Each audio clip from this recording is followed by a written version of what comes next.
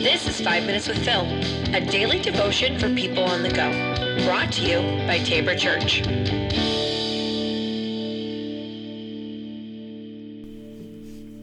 Hey everybody, this is 5 Minutes with Phil, and I am Phil. This is our first, technically, our first podcast of the 5 Minutes with Phil. Hopefully everybody caught the introduction and the expectations that some people were having for this podcast. We're going to continue that conversation over on our Facebook page, so look up Tabor Church and you'll find the conversation that continues over there. Okay, let us get into the topic then for today. And for the next couple of days, I'm actually going to be focusing on one piece of scripture, John 15, 1 through 5. I am the true vine, and my Father is the vine grower. He removes every branch in me that bears no fruit. Every branch that bears fruit he prunes to make it bear more fruit.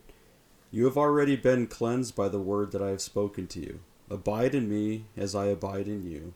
Just as a branch cannot bear fruit by itself unless it abides in the vine, neither can you unless you abide in me. I am the vine, and you are the branches. Those who abide in me and I in them bear much fruit, because apart from me you can do nothing. For the next couple of days we'll be looking at one particular word there, abide. I want to be able to show you the different dimensions that I believe Jesus is trying to be able to show us when he's saying we need to abide in him. So the first one is today is connectedness. What I believe is that human beings are social creatures. We have identified this, throughout humanity, through the known parts of the history of the world. We know that people need to be connected with other people. Feeling connected in an isolated world is even more important.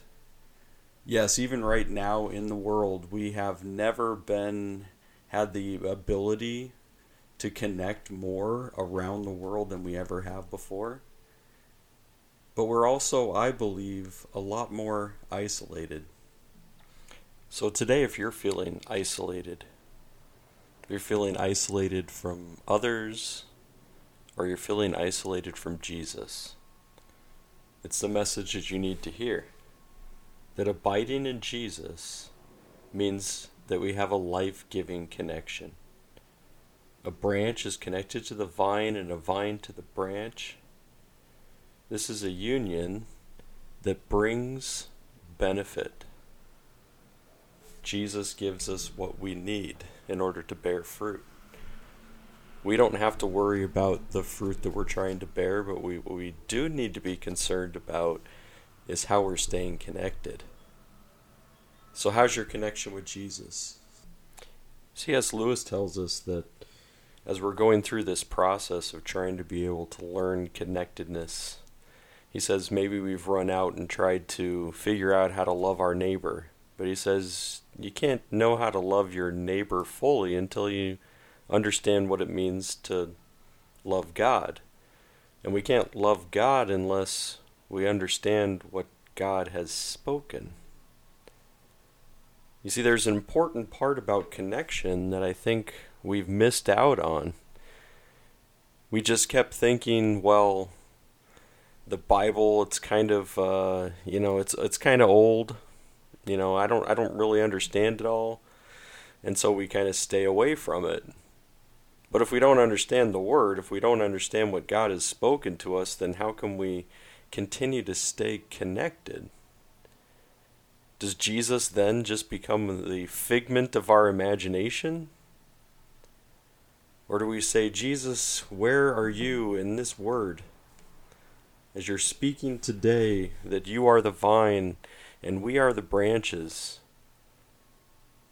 we ask you to continue to help us to stay connected. Connectedness does bring life. It does bring the benefits, the nutrients, the things that we are going to need in order to bear much fruit. When we're bearing fruit, we're bringing God glory. When we're not connected, then we're trying to do it on our own. Think about that as we get to the next dimension tomorrow. Have a good day. Bye.